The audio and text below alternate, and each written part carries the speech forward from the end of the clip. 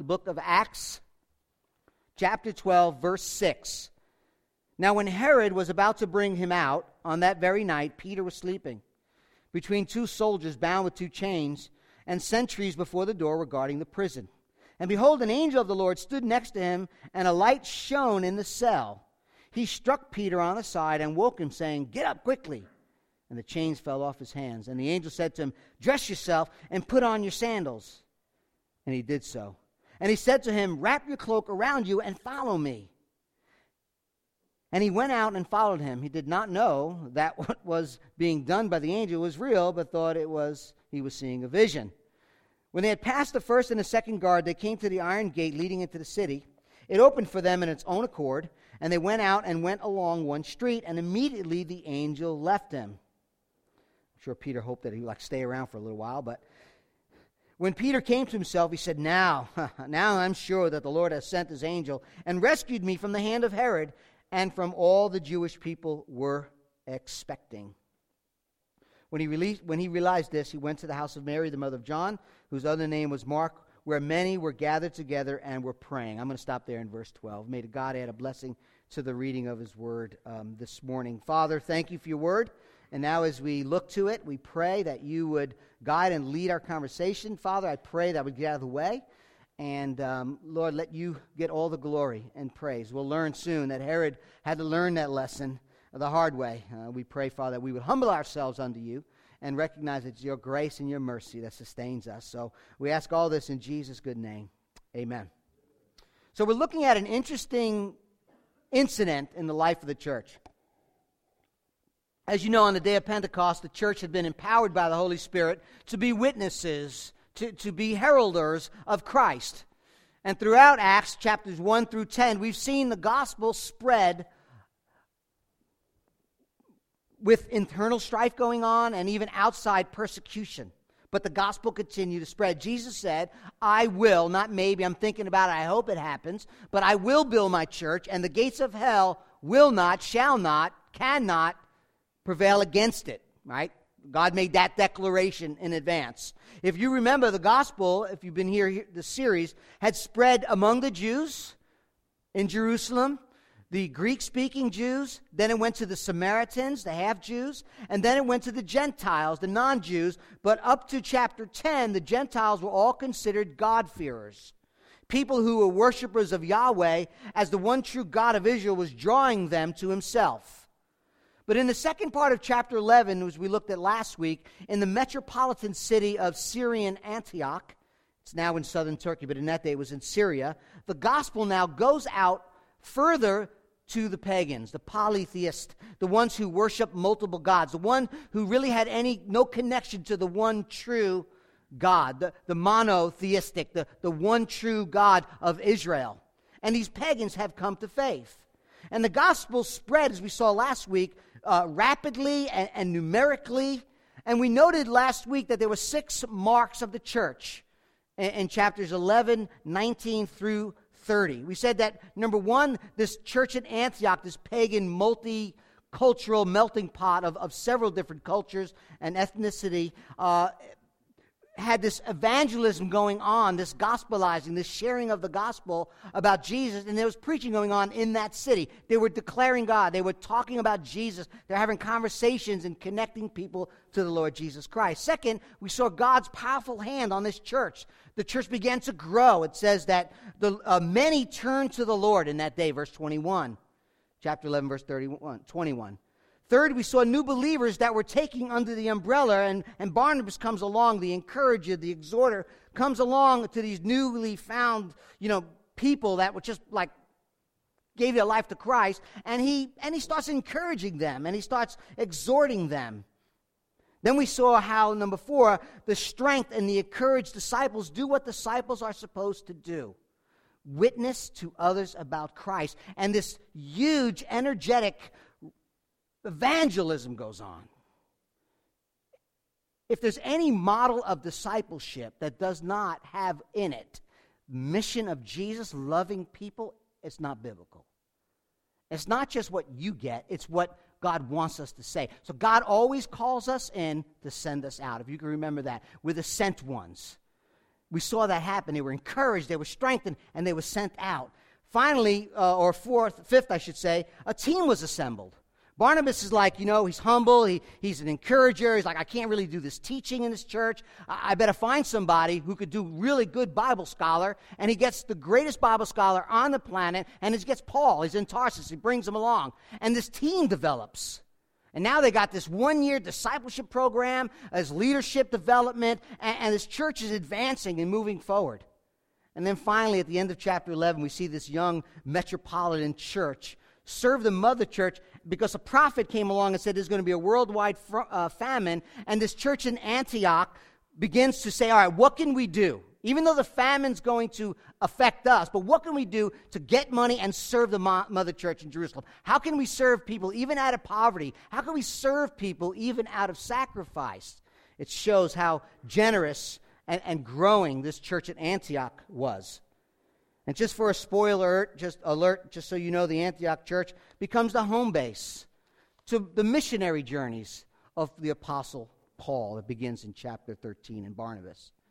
And right here, in between that story and the missionary journeys that start in chapter 13, Luke, the human author of Acts, inserts chapter 12 in his story. He takes the church of Antioch, the one that God had given birth, that was growing, that right before their missionary journey, and he tells this story. And as a Bible person, someone's reading this story, you got to ask, why would he do that? Why was this story inserted here when Antioch is growing, getting ready to send out the missionaries, and yet they want to give this story of what took place right before Paul sent out? So that's kind of what was on my brain. I'm thinking, why was this here? What is this story telling us? So what this story does for us in chapter 12, it breaks down into 4 very clear narratives. Okay, number 1, you have the death of James in the first couple of verses. Then a long story about the deliverance of Peter. Shorter story of destruction of Herod, and I use that word destruction on purpose. And then finally ends with the declaration of Christ. So that's where we're going. Number 1, the death of James. About that time, verse 1, Herod the king laid violent hands on some who belonged to the church. He killed James, the brother of John, with the sword, and when he saw that it pleased the Jews, he proceeded to arrest Peter also. This was during the days of unleavened bread. So the chapter begins with about this time, meaning this is the time that took place between this Antioch church who sent their financial gift by Paul and Barnabas to the Jerusalem elders. That's where the story ends in chapter 11. So you see the plurality of elders already there. You see the oversight of the elders of the finances of the church. And they send that to the church down in Jerusalem. And according to history, this Herod who killed James, time period is about 41, 42, 43 A.D. And the Greek in verse 1 where it says Herod laid violent hands on some Christian is a very vivid phrase. He was violently with purpose trying to snatch Christians to violently hurt them. And I read and I study this story this week, as I constantly reading this story, one of the themes that just kept coming out from this story, God kept just bringing out for the story, was, I believe one of the main reasons it was placed here, was to assure the church then, and us today, that God is sovereign over life and death. Got that? God is sovereign over life and death. God's sovereignty means that He alone has the rightful authority, the ultimate freedom, the infinite wisdom, and the omnipotent power to bring out everything that He intends to happen for His glory. Okay? God plans, God oversees, God governs all things, clearly in this story and throughout all of Scripture. The story opens with Herod killing the Apostle James and ends with God's judgment on the wicked as He strikes down Herod. As if to say, no one will triumph over me. I am the Lord God. I am the sovereign one. I am the one who rules the world. Clearly in chapter 12, this is what it's showing us. So with that as the backdrop, let's look at this story. Let me tell you first who Herod was. There are 5 Herods in the Bible. I had to look up each and every one of them Because which Herod is this? There's Herod the Great, if you remember. He was on the throne when Jesus was born. He was the one who murdered all the children and wanted them all slaughtered in Jerusalem, remember? He was the guy who killed his own family. He was known for murdering his own. He actually killed one of his sons. He wasn't really that great of a nice guy, I can tell you that right now, right? Killed his own family. He ordered all the killings of the babies, the innocent babies at Christ's birth. Then there's Herod, who's mentioned in Matthew 2. He's a short reign, just 2 years. Nobody liked him. Then there's Herod Antipas. You remember who he was? He was the one that Jesus said, you go tell that fox. Herod Antipas was the one who had John the Baptist head cut off. There's a line of families of some terrible, wicked people. This guy here, though, Herod Agrippa I, was the grandson of Herod the Great and the nephew of Herod Antipas. Antipas, I think that's how you say it. His father was murdered by his grandfather, Herod the Great, and when he was younger and his father was killed, he had to flee Jerusalem, and he went to Rome, and where he was educated. And while he was in Jerusalem, he met this royal family. It had to do with Nero and Julius Caesar, and became friends with some of the royal family. So a few years later, he's in a lot of trouble. He finds himself in jail, and one of his friends that he made through this loyal family comes to power and releases him and gives him this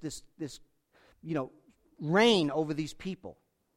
So you can see what kind of guy he is. He's in trouble, he's running, he's got some family background. That's Herod. That's the Herod we're talking about. Do you know that there are 3 Jameses in the Bible too? It says here, James. There's James the Just. He's the Lord's half-brother.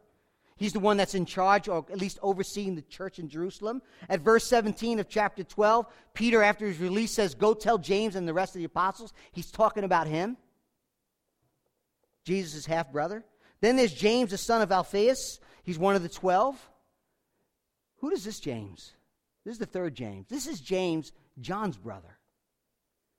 This is James and John, the son of Zebedee. This is James, whose brother John wrote the Gospel according to John, 1st, 2nd, and 3rd John, and Revelation. This is James, who is one of the 3 of the 12 apostles, one of the 3 that Jesus drew in closer to him. He was one of the 3, Peter and John and James, went to the mountaintop to see the transfiguration of Christ, to see the glory of Christ shine in this transfiguration that took place. He was one of the 3, Peter and John being the other 2, who went into to see the rising of Jairus' daughter. He was one of the 3 of the inner circle that went with Jesus, were closer to Jesus in the Garden of Gethsemane and said, pray for me. It's that James. If you remember, he was the one, or his mother was the one who said, Jesus, when you go into your kingdom, put my sons one at your left, one at your right, John and James. And Jesus said, look, I can't grant you that. I can't grant you that, but they will suffer the cup that I am going to drink. In other words, they were going to die a martyrdom. At least he was talking about James there.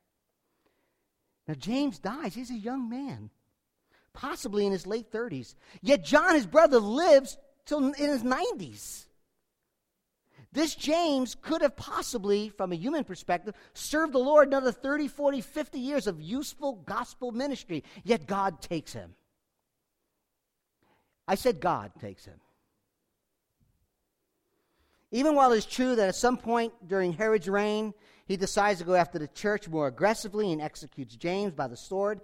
In fact, the verb kaku, laid violent, is in the infinitive, pointing to a purpose. He laid hands on them to do evil. But what is also very clear, the purposes of Herod are under the sovereign control of God. Our God is sovereign over life, death, and judgment.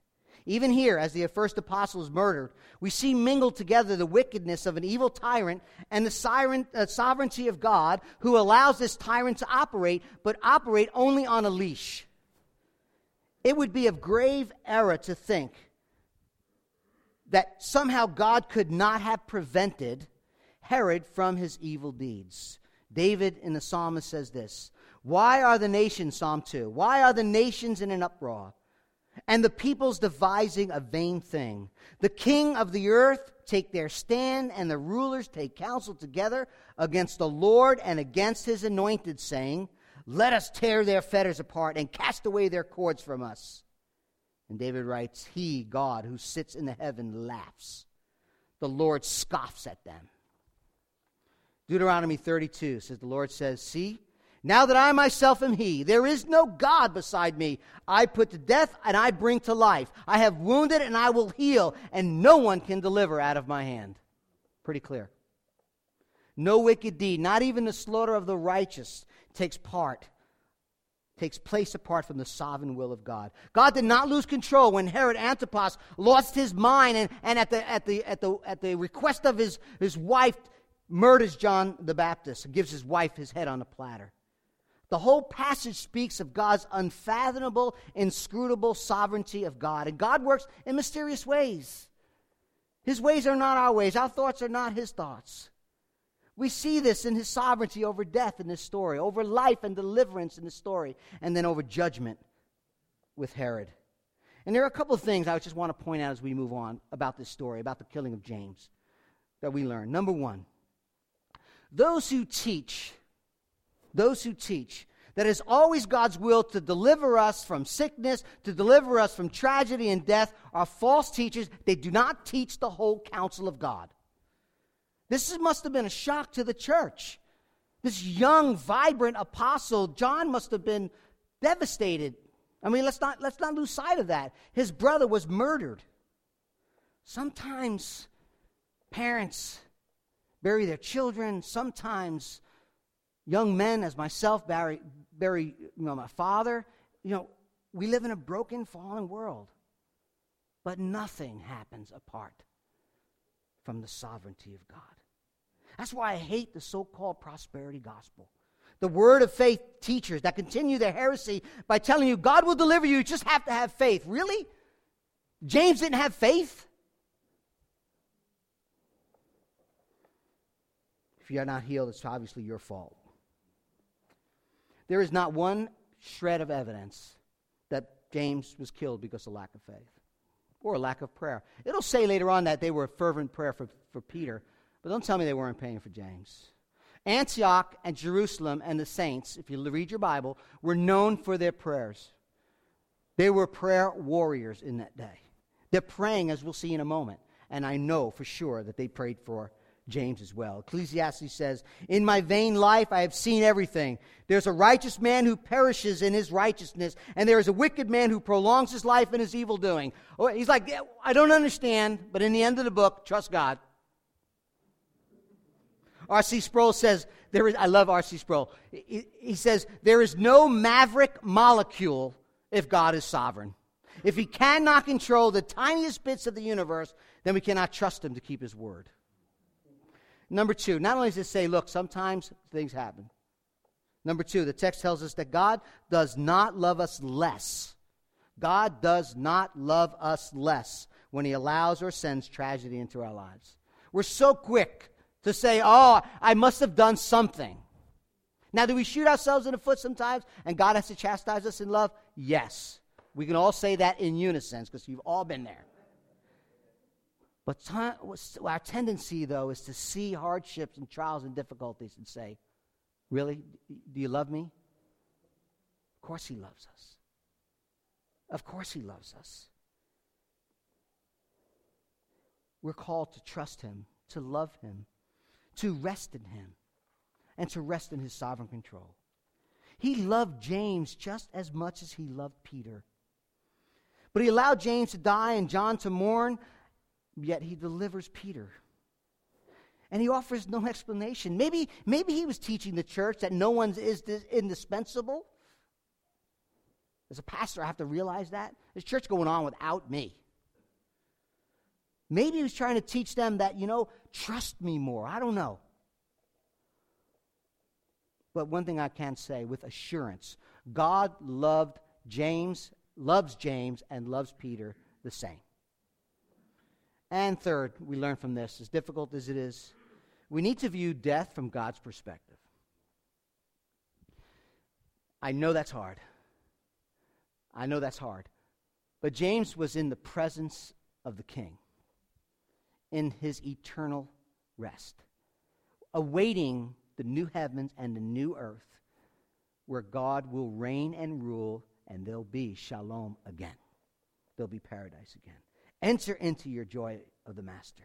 From life, brokenness, violence, sorrow, and trials into the place of eternal life. So the death of James at the hand of Herod teaches us that although God is almighty and he is sovereign, and he does not prevent the untimely deaths of some of his servants. God is sovereign over death. God is sovereign over life. The deliverance of Peter. What an incredible story. Verses 3 through 19. God does intercede. God does show up in a miraculous way at times. There are stories right here in this room where God did miraculous things in your life. Maybe a healing, maybe averting a car accident, something God does sometimes. But when he doesn't, it doesn't make him less good. I appreciate when people say that. Man, I was spinning a car in a 10-car pileup. 25 people died. I lived. God is good. Like, all right. What do you tell those other people? God's not good? I know you don't mean it that way, but I'm just, in my crazy mind, I think like that. Like, God is good no matter what. Sometimes he delivers, sometimes he doesn't. He's sovereign over life and death. He's sovereign over life and death. And here we see a story. Herod kills James by the sword, probably chopped his head off. And it gets the rest of the Jewish people very excited. And Herod's a real good politician, so he's thinking, you know what? They're really liking me now, so let me grab Peter. And although they're celebrating the unleavened bread, he puts Peter in prison, and he's like, let's wait for the feast to be over. The unleavened bread was the feast of Passover, connected with unleavened. It's about 8 days long. When it's all over, we'll take Peter out, and then we'll kill him too. And I'll get a lot of hoorays. Good job, King. So they guard him. Passover, getting ready to conclude. It says in verse 6 that he was guarded well, and that he was sleeping along two soldiers. It was bound with two chains in a secured prison. It also says that he was guarded by 4 quads of soldiers. That's 16 men. There are 4 in each quad at 16 men. What they used to do in that day is they would change every 3 hours. Now, some of you know I worked in a New York State prison, and, I know what it's like to need a break in the middle of the night. So they wanted to make sure that they would stay awake. Josephus says, I have a quote from Josephus, that their watch would change every 3 hours in the night to guarantee that they were alert. So you had 4 soldiers, 2 connected to him, 2 outside the jail, 1 quad, and every 3 hours they would change. So he's always guarded by 4, chained to 2. That happened throughout the time that he was there. You got to ask, why is this guy being guarded with such we got to make sure he doesn't escape?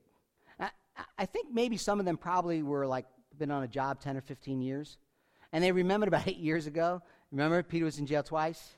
And the second time he was in jail, the angel came. And when they went to look for him, there was nobody there. And they're like, where's Peter? Like, he's in the temple. So isn't this the guy? You remember back in the day? He reminds me of that guy. They're like, let's put 16 guys on him around the clock. Right? Like, we know this guy. I don't know how he got out, but let's watch him close. Verse 5 says that there was earnest prayers. You imagine the church, no doubt praying for James, I'm sure, but then they find out his head is chopped off, and all of a sudden their prayers became earnest. Earnest prayers. It means to stretch and to strain. They're their prayer life tripled because of the beheading of James. And I think it's fair to say that when they were praying, it included God's protection, God's strength, maybe an early release, maybe that the king would soften his heart, there'd be lesser punishment, but it's the eve of his death. But whatever it is, whatever they were praying, I'm sure Peter was praying as well, and God shows up miraculously and gives Peter such a sweet sense of peace. Look at verse 7. And behold, an angel of the Lord stood next to him. Right? Now he's chained to 2 soldiers, and light shone in the cell. He struck Peter on the side and woke him. So Peter, on the eve of having his head cut off, is sound asleep.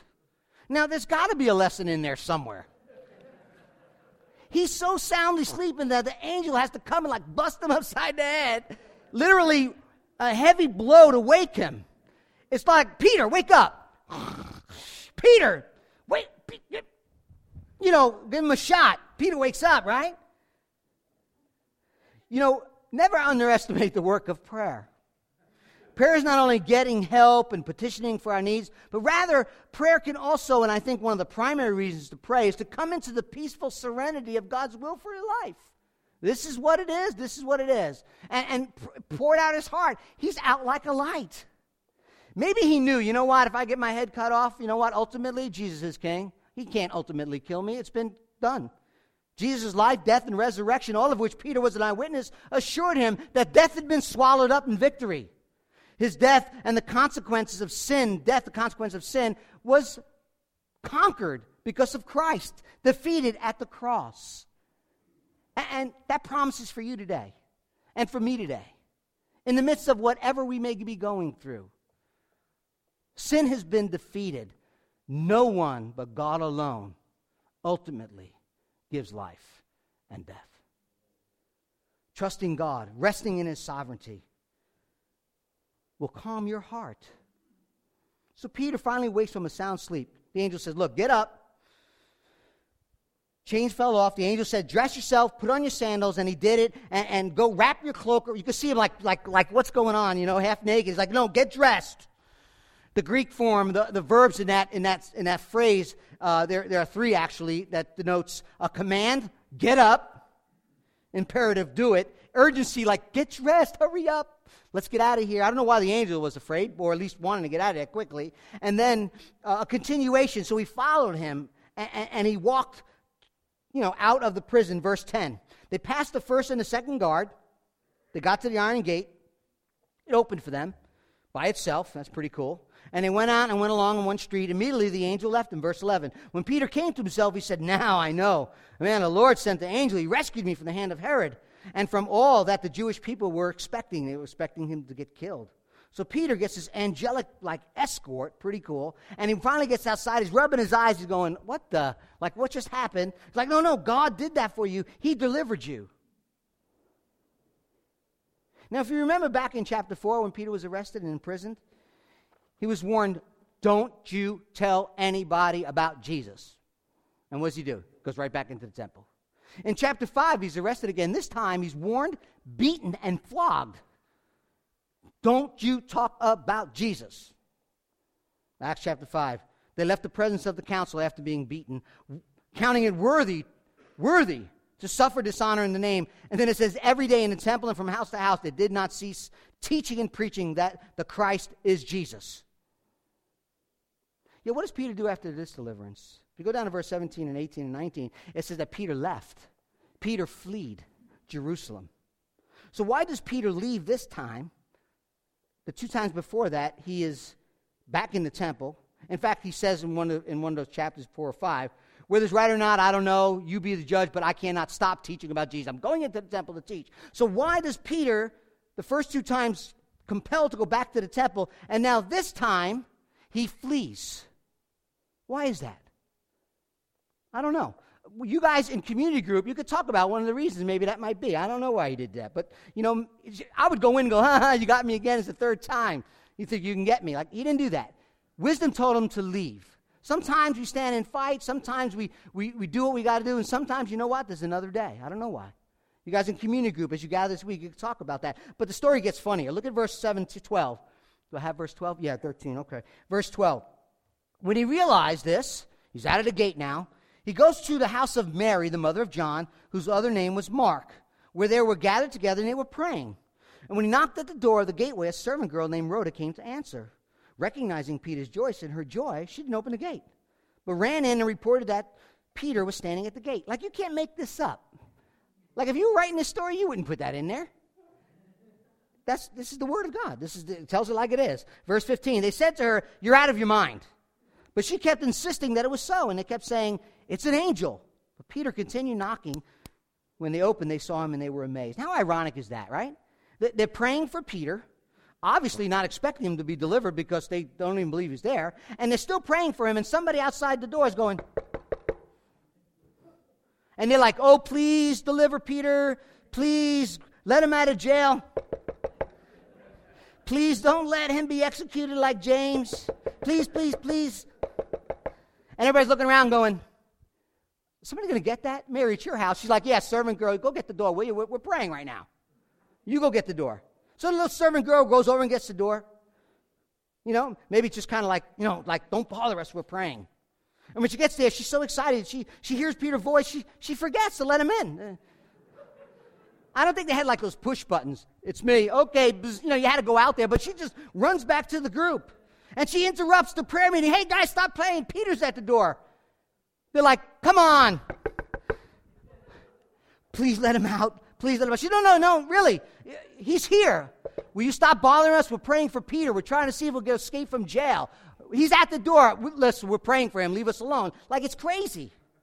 Sometimes I wonder if when God answers our prayers, we still don't believe it. Here's your answer. Oh, Lord. No, here's your answer. Oh, Lord. Yeah, Peter. It's like, it's crazy, And they're like, it's a guardian angel. It's like, we're going to make stuff up now. We don't really know what it is, so we'll just make stuff up. It's a guardian angel. I can see it now like, Rhoda, shh. Stop interrupting us. We're praying. Don't bother us with the answer we're asking for. Finally, now, just humor me for a second. Can you imagine Peter? Like, let me in, man. Let me in. Let me in. I hear the dogs. You know what I mean? Like, they found out I've escaped. Let me in. He's probably frustrated at this point. What is going on here? They want to kill me. Now my own people are going to kill me. Like, let me in. So finally let him in, and he's amazed. They're amazed. Like, oh, my word. He says, look, I'm leaving. I'm not staying. And I don't know why, but I'm not taking another chance. I had 3, and maybe that's where we get that, I don't know, 3 lives. But anyway, he says, I'm out of here. And he really is? Do you know that in Acts chapter 15, there's a brief mention of Peter, but after this story, we don't hear from him no more. So you can't say, oh, well, he spared Peter's life only because Peter had a lot more to do. Well, that's probably true, but that's not what Acts tells us. Peter's gone. The whole rest of the book is about Paul. That's interesting, don't you think? God is simply the sovereign one over life and death. And unfortunately, the poor prison guards, verse 19, Herod puts him to death. I feel bad for them, worked in, you know what I mean? I've been there before. I didn't let nobody escape, but still, I think there's a little bit of harsh, discipline, but they're dead.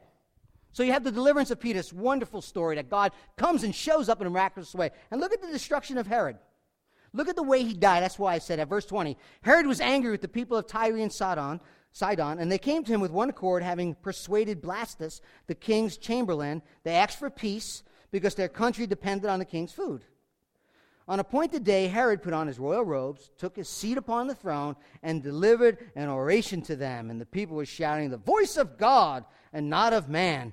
Immediately an angel of the Lord struck him down because, we got the reason, he did not give glory to God. And he was eaten by worms and breathed his last. So obviously there was a dispute between Tyre and Sidon, 2 Phoenician cities on the coast. Were obviously having troubles and obviously relying upon the king for food. There was probably in Galilee maybe all the food that they got there, and because they're right on the coast. And there was something going on. So in a political move, they send this guy Blastus, like, look, persuade the king. And it gives the opportunity for this king to step up and on his throne and to display this authority and glory that he had. And for the delegates, those who came there, would just lavish their worship and their accolades on him. This incident, by the way, is described for us in somewhat of a good detail outside the Bible in a book that Josephus, who's a Jewish historian, wrote. Okay? So Josephus writing what happened. We get to see why it happened because he gave glory to himself. Josephus doesn't know that because that's the Spirit of God who told Luke that. But he writes about this story, and he says that Josephus Herod had gone to Caesarea right after Peter's escape. And while he was there, it says that he sat on a throne in Caesarea during a festival day, and he presented himself, he wrote, Josephus writes, in a theater dressed in beautiful robe woven of silver. As Herod moved in the sun, the brilliant flashing of light blinded the people. And they were pleased with his speech. They cried out, the voice of God and not of man. You can see this splendor and this glory that he gave to himself. And it says immediately in our text This twisted king received their worship, and immediately the angel struck him. Now, that word struck, interesting word, verse 23, it's the same word used of Peter being struck in the cell. Same Greek word. So the angel comes, I think it was the same angel, strikes Peter for deliverance. The angel comes and strikes Patasso, Herod, and he's dead. God is sovereign over life and death. Herod suffered a terrible death. Luke's a medical doctor. He says he was eaten by worms. Josephus says that he had acute pain after this deliverance for about 5 days, and then he died. Abdominal pain. So maybe it takes 4 or 5 days for the worms to eat you. I don't know. But it was William Barclay said the pride of man had ended in the wrath of God. It wasn't the praise per se, it was the acceptance of the praise. Herod had received the praise and the worship that God alone is supposed to take and have. It reminds me of Nebuchadnezzar. You know that story? Oh, look at my kingdom, all that I've done by my hand, my majesty, my kingdom. And God strikes him, sends him off into the grass, eating like wild animals, until he came to his senses. And then he said, you are the Most High God. This is your kingdom. You are sovereign. But unlike King Nebuchadnezzar, God did not do that with Herod. His patience had run out, and God strikes down, sends judgment on Herod. Again, we see the sovereignty of God over life and death. The Lord delivered Peter from Herod, and the Lord showed Herod how more powerful he was. God's sovereignty tells us that when James was killed was not because the Lord could not deliver him. It was not because he was weak. It was not because he was omnipotent. It was because, among many reasons, I'm sure, Jesus said to James, the cup that I drink, you will also drink. Some bear witness through death, and you know what? Some through life. God can and does deliver, and God can and does also support, supply, and empower us in death, in sickness, in trials, and martyrdom. The point of releasing Peter and not James, allowing Peter to be struck and awaken and Herod to be struck dead. God is in control. God is sovereign, which brings us to our final point, the declaration of Christ. Verse 24. But the word of God increased and multiplied. This is the last summary of the church in Jerusalem. It ends on a positive note. God continues to bless the witness of the Jerusalem church. The apostles and other people in the church had suffered much. Some have died violent deaths, but the word of the Lord continued to grow. That's the preaching of the gospel. The word of the Lord began to grow. And the bottom line is God delivers us from persecution, whether we die for our faith or we must commit ourselves to the furtherance of the gospel. Through life and through death, you see the gospel spreading. God purposed for James to die for the sake of the gospel. He saved Peter and delivered him for the sake of the gospel. This is the purpose, if not of all things, to magnify his wisdom and power and spread the fame and majesty and worship of Jesus Christ, who saves sinners and glorifies his Father. We see the beginning contrasted with the end. James may have died, but the church is not dead. Much more, the church is now alive. It's continually growing. And the crowds, no matter what they say, no matter how much the opposition of the king, the church of Jesus Christ moves forward. The gospel is being spread, no matter what the futile opposition it comes against. And that stage sets us for the last verse, verse 25. Barnabas and Saul returned to Jerusalem, from Jerusalem, when they had completed their service, bringing with them John, whose also name was Mark. John Piper writes this: let there be no man-exalting illusion, as though mere human beings will be decisive cause in any victory or loss. God alone will have that supreme role. Then he quotes Daniel 2. He changes times and seasons. He removes kings and sets up kings. The Most High rules the kingdom of men and gives it to whom he will. You hear that in America? God is sovereign.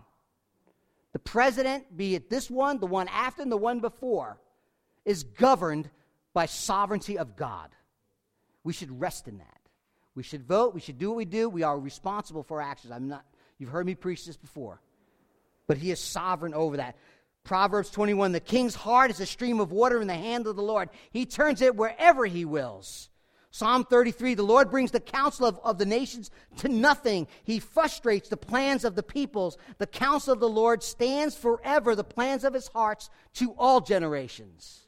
Sovereignty of God. God's word marches on. Herod cannot stop. God is triumphed. God was sovereign. God is victorious.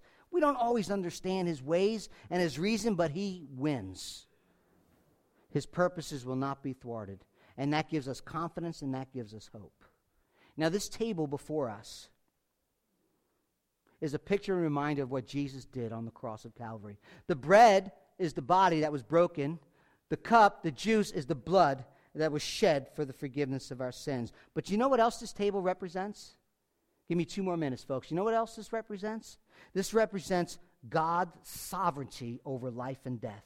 When evil men and evil nations came together to do their absolute worst, that's murder the Son of God, Jesus Christ, they did not do so while God was asleep.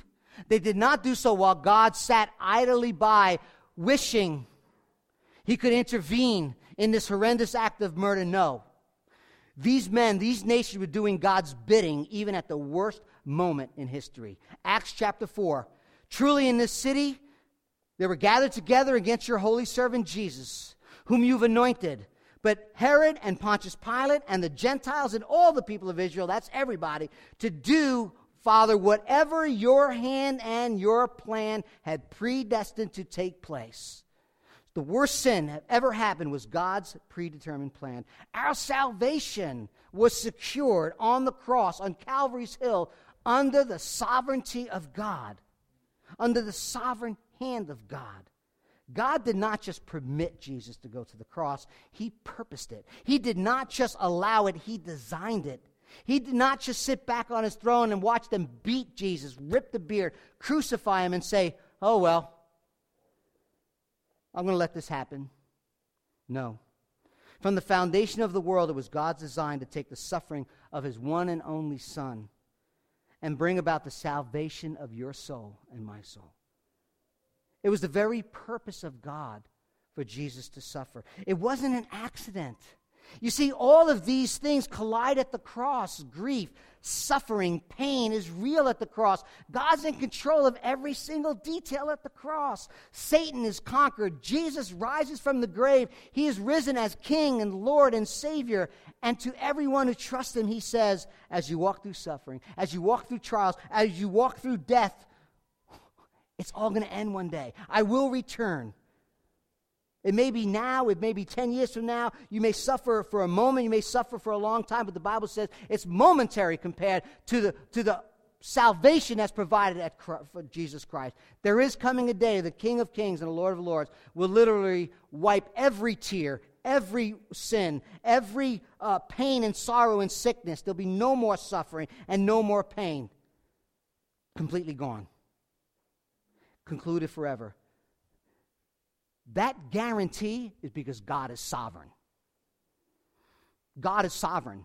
God determined it, God planned it, God foreknew it, and God governed it to happen just the way it happened so that you and I can have our sins forgiven. If that's not enough, I don't know what else is. To trust in the sovereignty of God. It provided our salvation, which is the greatest need you and I have. I'll tell you that. No matter what pain and suffering you go through, it doesn't compare to eternal damnation in hell. So as we come to the table this morning, if you're a Christian, you're welcome to come. Now, it's not a King's Chapel table, it's the Lord's table. If you're a believer and a follower of Jesus, come today. If you're not, I implore you, trust in Christ. Trust in Jesus alone. Maybe you're going through something right now, and you know what? You've been back and forth, and you've been holding on to it, letting it go, holding on to it, and now you're coming to the table going, it's yours, Lord, you are sovereign. I will take responsibility of the things I need to do, but so much is out of my control, but it's in your control. You govern the universe. You are control over the universe. I've been playing sovereign one, and it's been killing me. I'll let you be sovereign, and I'll submit. Maybe you're there today, and maybe it's the first time you're going to take communion trusting in Jesus, knowing he died for your sins and rose from the grave. So as the band comes up, we're going to pray together. Come on up, band. Father, we are mindful today. And Lord, I don't mean to declare your sovereignty and not recognize the pain and suffering, the arduous situations we go through, and minimize that in any way, shape, or form. But Lord, I do want to exalt you. I do want to magnify you. And I do want to share what you have declared in your word, that you are sovereign over life and death and over the entire universe. Nothing is outside of your sovereign will. You are perfect. You are light. In you there is no darkness. And how you hold and govern the universe is not for us to know. But you do it perfectly. You do it holy. You do it apart from sin yourself. We know that you will bring all things to the conclusion for your purposes and glory and our joy. And Father, we pray as the band sings, as we confess our sins, as we repent of our sins, turning from them, we pray, Father, that our hearts would be in line with you and your will for our lives. And that, Father, things that we hold on to we'll lay down for your glory and our joy. And now, as we as a family come together, we pray that Christ Jesus will be glorified, and we will rest in your good, mighty, sovereign hand. Your love never ceases. We ask all this in Jesus' good name. Amen.